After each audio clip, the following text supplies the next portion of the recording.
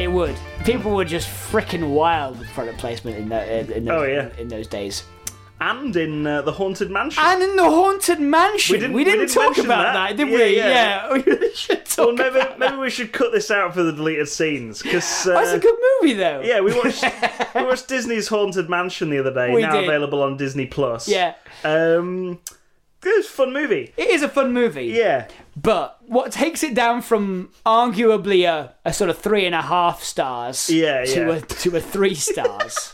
the 0.5, yeah, is the incredible amount of product placement. It's so weird, and it's not even like, oh, they just pick up a beer, a certain brand. It's insidious. It's like, no, I think it's the opposite of insidious. It's like blatant. I don't know, because it's like, I'm going to the Krispy Kreme to get a donut. But like blatant product placement was if you see the brand. I think that's the opposite. It's in the script, right? Yeah, they say that where they don't need to, they say the brand name. Whereas if it's just, camera pans along, you see a can of Coke, right? That's not like they as blatant. They do the vocal version of that though. They basically just work it into like everyday speech. They do, but it's like that line didn't have to exist. Sometimes. The fact that they said a brand name is just the joke. Yeah. Like... There's a line there where he's talking about his dead wife. Yeah. And he's like, oh yeah, she would always go around to ice cream to get... to Baskin Robbins. To get some ice cream. And I was like, there wasn't really a joke there. And he didn't need to... Why would you mention the brand of an ice cream shop in a speech about your dead wife? It's really weird. And so it's jarring. That's what I mean. It's like blatant, right? Yeah. They haven't bothered to put all these like products in the movie. They've put it in the script. Yeah. So they are mentioning it. Yeah. And it really gets really jarring. There's Dunkin' Donuts. There's Coca-Cola. There is, yeah. There's like loads of Baskin Robbins. I think there's like a pizza. There's like Domino's, I think, maybe, or Pizza Hut. Maybe. KFC. There's definitely KFC. Yeah. There's loads of them. But like, yeah, we got halfway through the film. I was like, they've done a lot of like just mentioning random products. You could make a deadly drinking game out of you said this during the movie. You can make a deadly drinking game out of like drinking when there's a product or brand name is mentioned. Taking a shot every time someone mentions a brand name. It's wild. Yeah, it's bananas, isn't it? It's just so strange. We weren't expecting it. No. Then again though, right? The product placement in it, I just think that's how Americans talk now. Maybe. But at the same time, it also does kind of make sense that like this movie got not a great deal of promotion. Yeah. Because I don't think it mattered how well the movie did. No. Because right? they'd already made the money. Because they'd made their money on product placement. Like a James Bond movie. Yeah. Yeah. It doesn't have to do well. Yeah. They just have to put a load of products in it. Yeah. Yeah. Pretty much. Yeah, pretty much. Where were we? So... Soul Survivor. I tell you what's been scaring me this week, Tom. Oh, yeah. Taxes! Whoa! No, that's the other side of the year, isn't it? Yeah, it is, yeah. Miles away, yeah. Yeah, a little bit further away than those taxes. Yeah. No, I'm talking about the concept of Werner Herzog. Oh! Scary man. He's a scary man. I've been reading his memoirs, which is called Every Man for Himself and God Against All. What? Yep. Which is apparently he wanted to call one of his movies. Wasn't that what Eric Cantona said in that speech? No, it's as God's as flies to wanton boys are we to the gods.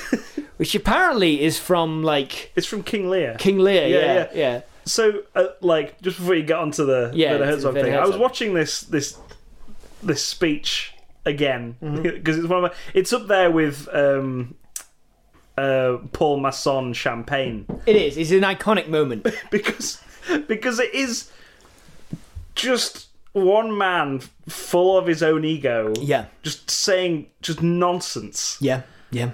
And it's beautiful to watch people's office-like reactions. Yeah, especially because it's football. Yeah. So they do not know this is from King Lear. I didn't know it was from King Lear. But they don't know even that, like, what the fuck he's talking about. So there's like 3 or 4 parts to this speech. Yeah. One, the presenter asks Eric Cantona to speak what's on his mind. Yeah. A fucking terrible thing to act. Like, what a mistake. That was your first mistake. That was their first mistake. Tell them what's on your mind, Eric. No! You can see the producers like in the back room just like, no. Never ask Eric Cantona to say what's literally on his mind. And then he thinks for a few moments. Yeah. There's like a few beats of him going, what is on my mind? And then he says the King Lear line, which I think you'd probably know better than me. What is it? As flies to wanton boys are we to the gods. And then something about the sport. Oh yeah, they kill us for their sport. They kill us for their sport. And then there's another beat. Yeah. And then he goes, science... And this is where it gets me every time. Because it's just so out of the fucking blue. Science will eventually slow the aging of the cells. The man's talking about mortality while receiving a football award. It's like that first voice from King Lear. He could have just gone and said that. Yeah. And then gone, which is... He ends it with, I love football. I love football, thank you. He could have just cut this random sentence about science out. And I think there's another bit as well afterwards. There's like 4 parts to this speech. Yeah. Go and watch it on YouTube. It's baffling. It's really weird. Just watching the audience reactions as well. It cuts to Ronaldo and Messi. Yeah. Just completely, like they have no idea what to do. Trying to look like they are listening to him. Yeah. But not knowing what the fuck is going on. No one in that room knows what he's talking about. I don't think Eric Cantona does. No, he definitely knows what he's talking about. He knows he's talking about human mortality. Yeah. Well, it's like it's the thing. So on the It's Always Sunny podcast, they were talking with Danny DeVito. Yeah. And I think Rob McElhenney said once he sat next to Jack Nicholson at a football game. Yeah. And Jack Nicholson just talked absolute nonsense the entire time. Yeah. And he was like, oh yeah, because he's constantly surrounded by yes men. Yeah. His whole social interactions have morphed to a place where he's just saying stuff. The first thing that doesn't comes make into his head. any sense. Yeah. And people have just gone, oh yeah, that's great. But Rob McElhenney was like, I have no idea what the hell you're just saying. I think with Cantona, it's more like, I think what he was trying to say was like, football is a way of, trying to become immortal, but like science is doing it faster than we ever could. Yeah. Like just this weird, grim portent of the future that Cantona decided was going to happen. Yeah. Smashing. That's why I love that speech. But anyway, Werner Herzog. Yeah. So the man from the Mandalorian. You might remember him. The German Empire guy. Yeah. The client, was he? I think so, yeah. He was called the client, the collector, whatever it was. I want to speak to the baby. To see the baby. I mean, if you're listening to this podcast and you don't know who Werner Herzog is, we've done an impression of him. We have, times. yeah. Despite having seen very few of his movies. Yes. But he's a filmmaker, documentarian as well. Yeah. The man's fascinating. Bavarian, comes from a really rural area of Germany before the reunification of Germany. All sorts of wild stories in these memoirs, but with such a dark, strange angle. Right? Yeah. But I've been laughing quite a lot, and the things I'm laughing at aren't the things that he's not telling jokes. No. He's not like, you lol. He's like... Two men walk into a bar. Ouch. Ouch. Lol. He's like, I remember I remember there was always a violence between myself and my brother. Escalating into great bouts of fisticuffs. I remember it got to such heights as one day, I believe the subject was our pet hamster. I laid into my brother with a knife. I cut him once in the wrist as he tried to defend himself, and once along the thigh. Fucking and hell. She's like, Jesus Christ, it's real dark, right? Yeah. And he's like, I immediately knew that I must hold myself to strict discipline. I felt wretched and do till this day. And so he's talking about that. He's like, his family have a brief meeting where they decide that upon closer inspection the wounds aren't grave, so they're not going to take him to the hospital because that would bring the law involved. And so all this is happening, right? And then he's just like, but since then me and my brother have always had a boisterous jocularity about us. I remember a family gathering in the south of Spain where my brother lives. He invited us at his own expense to a fish restaurant, and as I perused the menu, he put his arm around me. Suddenly, something started to smoke, and I felt a prickling on my back. With his cigarette lighter, he had set me on fire. Who'd have thought Werner Herzog lived the life of a Looney Tune? Exactly. And then he just talks about how his brother sets him on fire in the middle of a fish restaurant, surrounded by his family. He just flings his shirt off. Everyone's looking aghast. Right? Him and his brother are just laughing. Yeah. and then it just, the chapter ends at the end of the chapter, right? Yeah. Someone lent me a t-shirt, and the painful patch of skin on my back was cooled with a glass of Prosecco. That's it. I love football. Thank you. This man's unhinged. Truly, truly wild. To know that a man such as that exists in the world is it's just strange. That is a crazy story. Yeah. And to be it's some fun banter with my brother. Yeah. That time he set me on fire in a fish restaurant. Yeah. I wonder how much he was on fire. Was he his whole back? He said it was just a patch of skin, but it's just this wild Wow. Just imagine your brother leaning around you. Put his arm around you in a friendly manner, and then just because he wanted to use his cigarette lighter to set you on fire. Jesus Christ. What a guy. What a guy. That's been what's scaring you recently. Yeah, that's been what's scaring me recently. Yeah. I've been trying to read it to go to sleep, and it's not working. Yeah, I bet. I bet. If he's telling stories like that, you'd wake up, I reckon, and just be in a completely different place. I recommend the book though. Yeah. It's I said I was reading it. I'm listening to it on audio. And that's the best way to do it. It is, because Werner Herzog has such a great and unique accent and voice that it really does. It really does pay off to sort of to listen to him tell it. Yeah, it'd be like if Arnold Schwarzenegger did an audio book, or if, for sure. I mean, it's the same David accent, Lynch. right? Bavarian accent, I think, is what Arnold Schwarzenegger.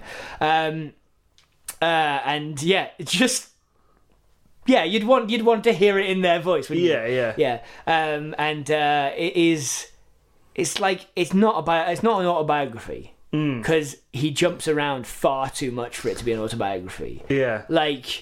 It's not here's my childhood, here's the start of my career, here's the end of my career. It's here's my childhood, here's how me becoming obsessed with flying got me into making a movie about a ski jumper. It's just this sort of weird. Here's how I broke into a NASA compound, like several years after, like 10 years after that. Like your recommendation has. I might have to get it.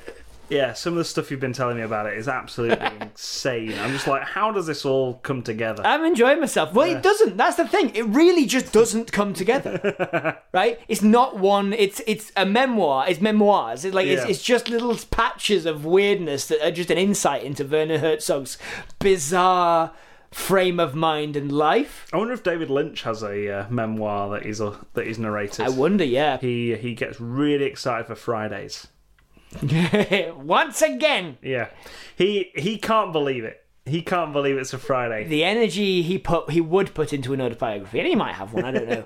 The energy he would put into an autobiography, he's putting into his little woodworking projects. Is he still doing them?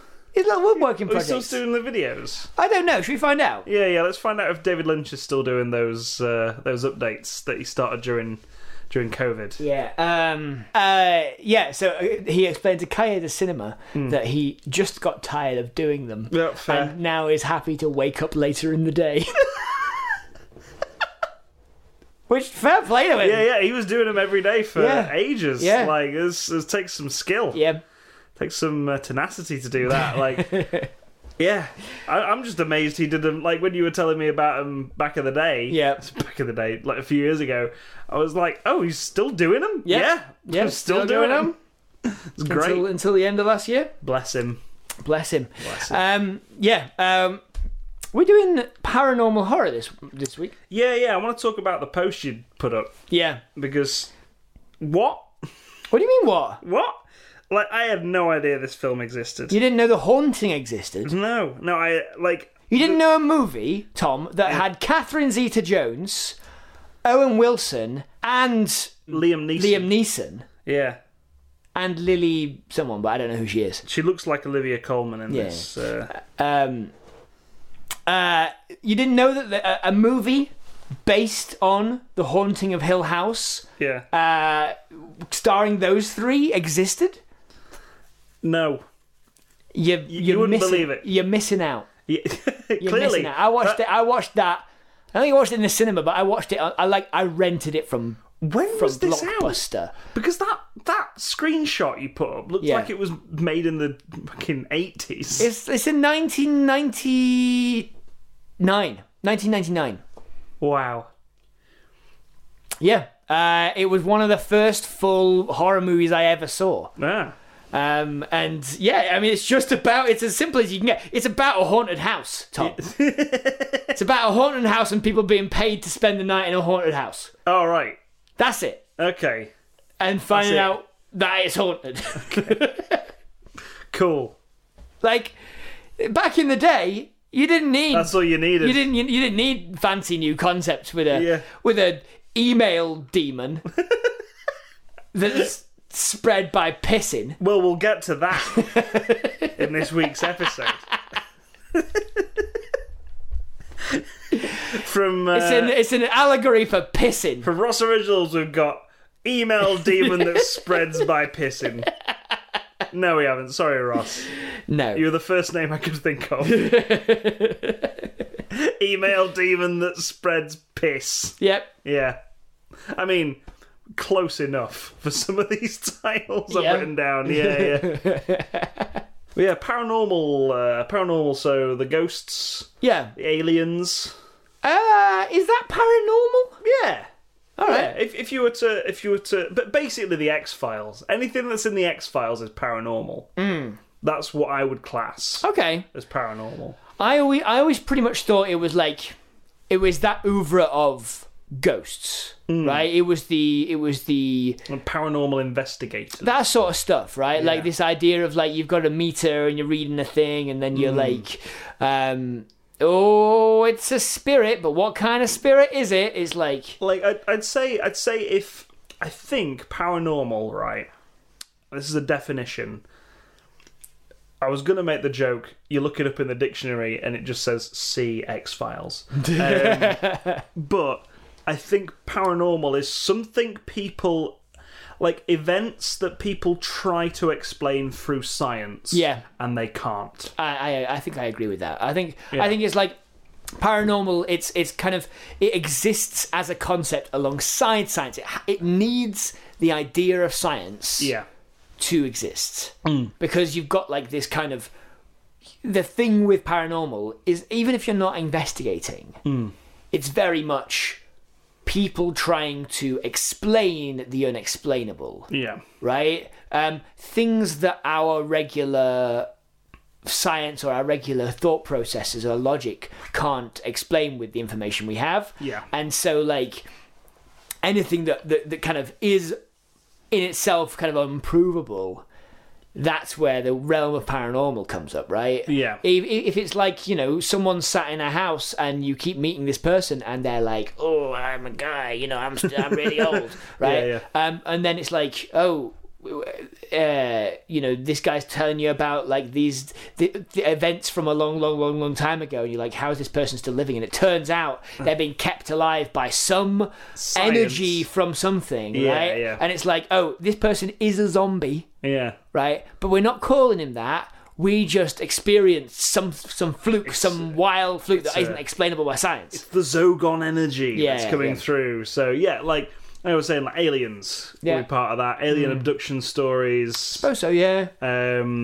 Like mysterious alien encounter stories. I think more so those, the ones that are like half known, half believed, that sort of like somewhere in that kind of sparse informational zone. Yes, and I think, looking at that, I think I've got my answer to what is closest to a paranormal horror that isn't one. Is it Nope? No. But I was thinking, Nope is definitely a paranormal horror. E.T. the Extraterrestrial. The first half specifically of E.T. the Extraterrestrial, before he becomes friendly, before you know he's friendly, is a terrifying film. Yeah, that's fair. It's like, there were bits of what was it called? The one on Disney Plus now, the alien home invasion movie.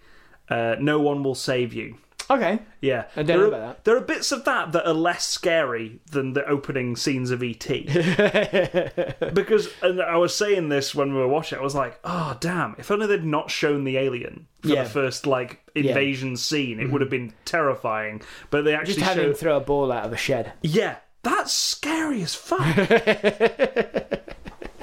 Like, if a ball is thrown at you, it means something's got opposable thumbs in that. Yeah, that's true, yeah. And it's like, it's got intent behind it. And you don't know what that is. Yeah. That's terrifying. I know what the intent is. You can't see it. He wants to play catch. He wants to play catch. Yeah. But also, like, I don't know, it's just dark out.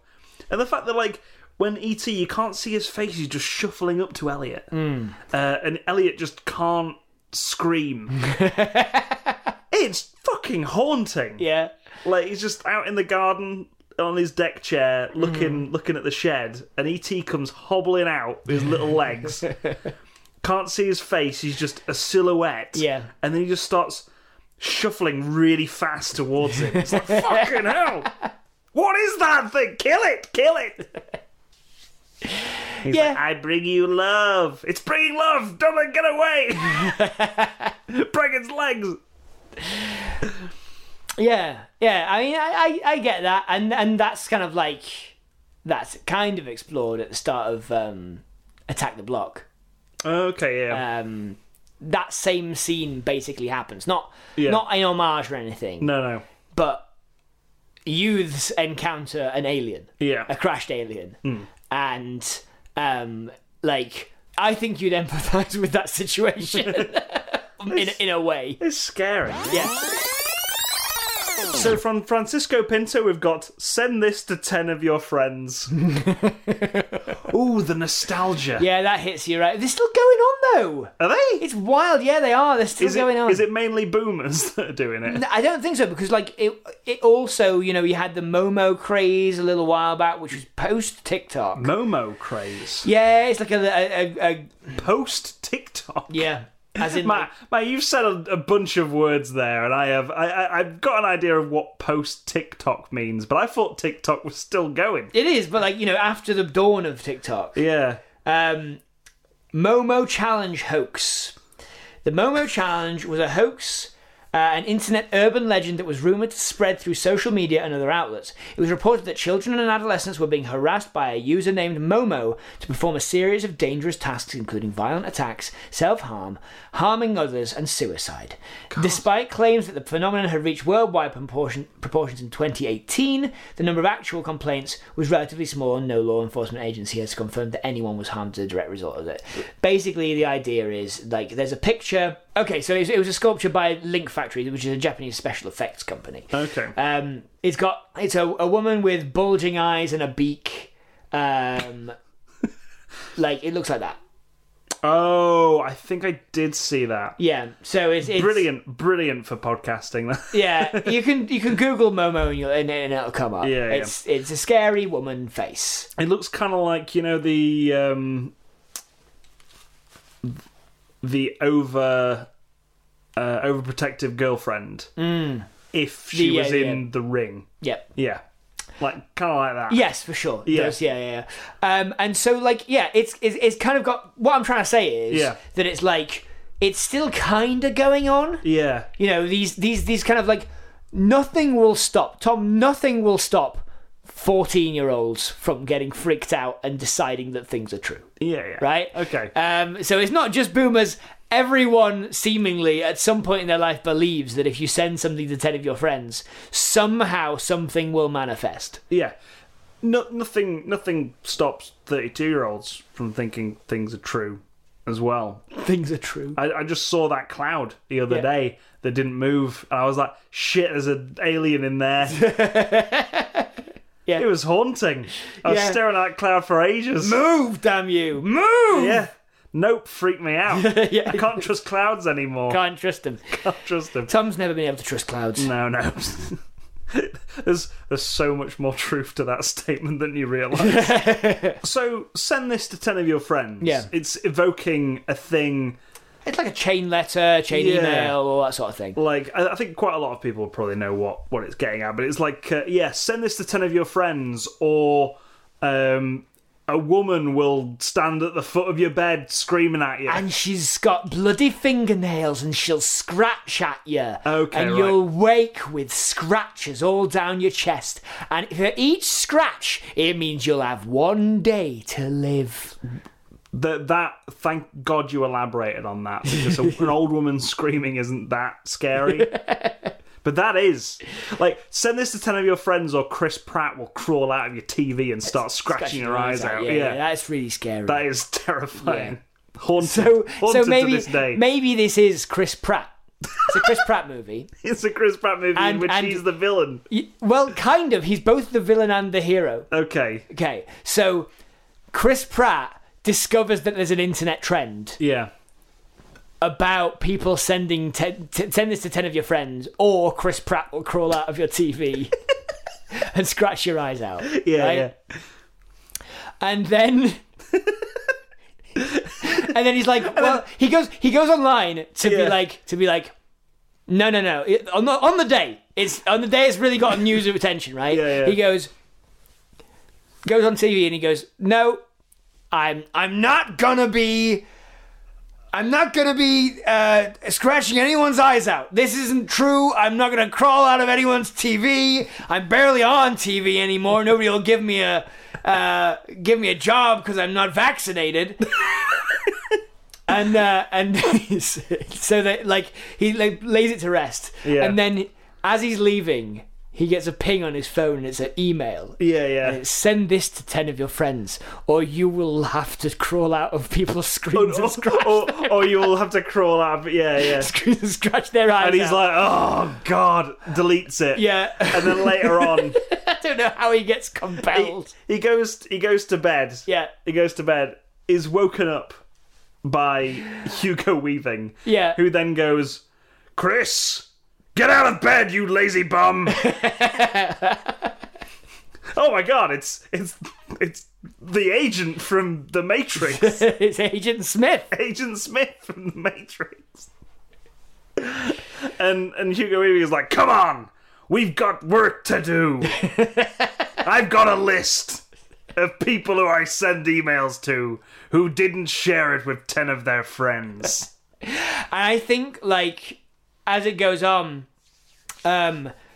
he discovers that, like, there's a much more a bigger danger. Yeah. Like, Hugo Weaving tells him that, like, something is coming if you can't feed it eyes. Like, something is gonna. Oh, something you is need gonna to get split, the eyes. Yeah, you need to get the eyes. Yeah. If we're going to do this. Yeah. If we're gonna keep this beast contained. You want your career to be successful still? This beast will come and ruin your career if you don't feed it eyes. It's this beast. It'll affect your lungs first. It'll feel like a cold. You'll get a headache. Maybe. Who knows? But every moment you spend with your loved ones, 10 of them will... If you don't spread it to 10 people, it'll get worse. It'll get worse and worse. So, Chris Pratt, star of TV's Parks and Recreation. Get out there and collect some eyes. For my master. He's like, oh God, that sounds terrible. I know. If only there was a way you could get vaccinated. I mean, if only there was a way you could just put it away. You could keep. If only there was a way you could protect yourself from it. Chris Pratt, you either have to scratch out people's eyes or do a very simple safety step. Or go to the doctors. No! And he dives through a TV screen. Crawling like before he'd thrown his TV into his moat. He's got a moat around his house. Yeah. And he'd thrown it. Yeah, I don't know. And I just made that up. I'm just like, that was a fact in which I was like, Chris Pratt is a bit weird. Maybe he does have a moat around his house. He throws it into that. the moat around his house. There's got weeds and like reeds and stuff in it. Yeah. And algae and frogs and stuff. Yeah. And but like once he finds out that he has to do this or get vaccinated. Yeah. He dives straight into the moat.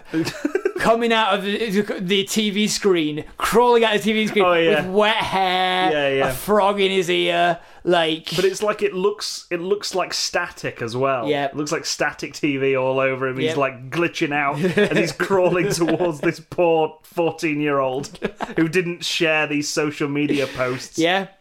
He's like, I gotta get your eyes, kid. And the kid's like, no, Chris Pratt. You were Star-Lord! He's like, yeah, I know. And now I'm coming for your eyes. So he's got the eyes of this kid. Goes back into the TV. Yeah. The parents come down like, what the fuck happened? And the kid's just like, Chris Pratt jumped out of the TV and stole my eyes. And they were like, have you been playing with the lighter again? Like, they don't believe him. Yeah. Who will? No. Who could believe this kid? It's just a hoax. Yeah. Chris Pratt went on TV and said he didn't do that. He wasn't going to do that. So yeah, he must be telling the truth. Yes, says the parents. Yeah. They're just like, Chris Pratt wouldn't do that. He said specifically he wouldn't do this thing on TV. Star-Lord in Marvel. Yes. And he is that guy from Jurassic World. The one who put his arms out sideways. Owen from Jurassic World. Owen, is he? Yeah, he's called Owen. Yeah. About that. And like, what does he do with his eyes? Not sure. Maybe he hands them over to Hugo Weaving. He's like, I got you some eyes, and he's like, you've got to get more. It'll never be enough, Chris Pratt. Never be enough to quell the beast that's coming for you. So in the end, Chris Pratt teaches microbes to read emails so that he can send it to one of them, and then that will always be able to send it to 10 of them, and then once it's divided, and then that will always be able to send it to 10 more of them. What he creates is a weird sort of do-nothing computer virus. A virus, Tom, yeah. He creates a virus, and in so doing creates COVID. Right, okay, sort of a self-fulfilling prophecy. Yeah, exactly. Yeah. Cool. That's the end of the movie. He realizes he's made his own. He's fulfilled the prophecy. Chris Pratt created COVID. Yep. So thank you for that, Francisco Pinto. There's a whole bit where he's rearing bats for some reason. Yeah. In China. Yeah. And then he goes to a secret lab. If the conspiracy is to be believed. Yeah. Which it isn't, because it's bonkers. Hello, just want to say thank you for listening to the Lives of Pitch deleted scenes. We hope you've enjoyed it. If you have, maybe consider sharing it with your friends on social media, by word of mouth, anywhere really. Maybe put it onto a thumb drive and just throw it at someone. And maybe even reviewing it on wherever you got it. If you find it somewhere on iTunes or Acast or wherever, maybe review it there. 5 stars, thumbs up, give everyone the heads up. Like I said before, thank you. Cheers. Right. Bye.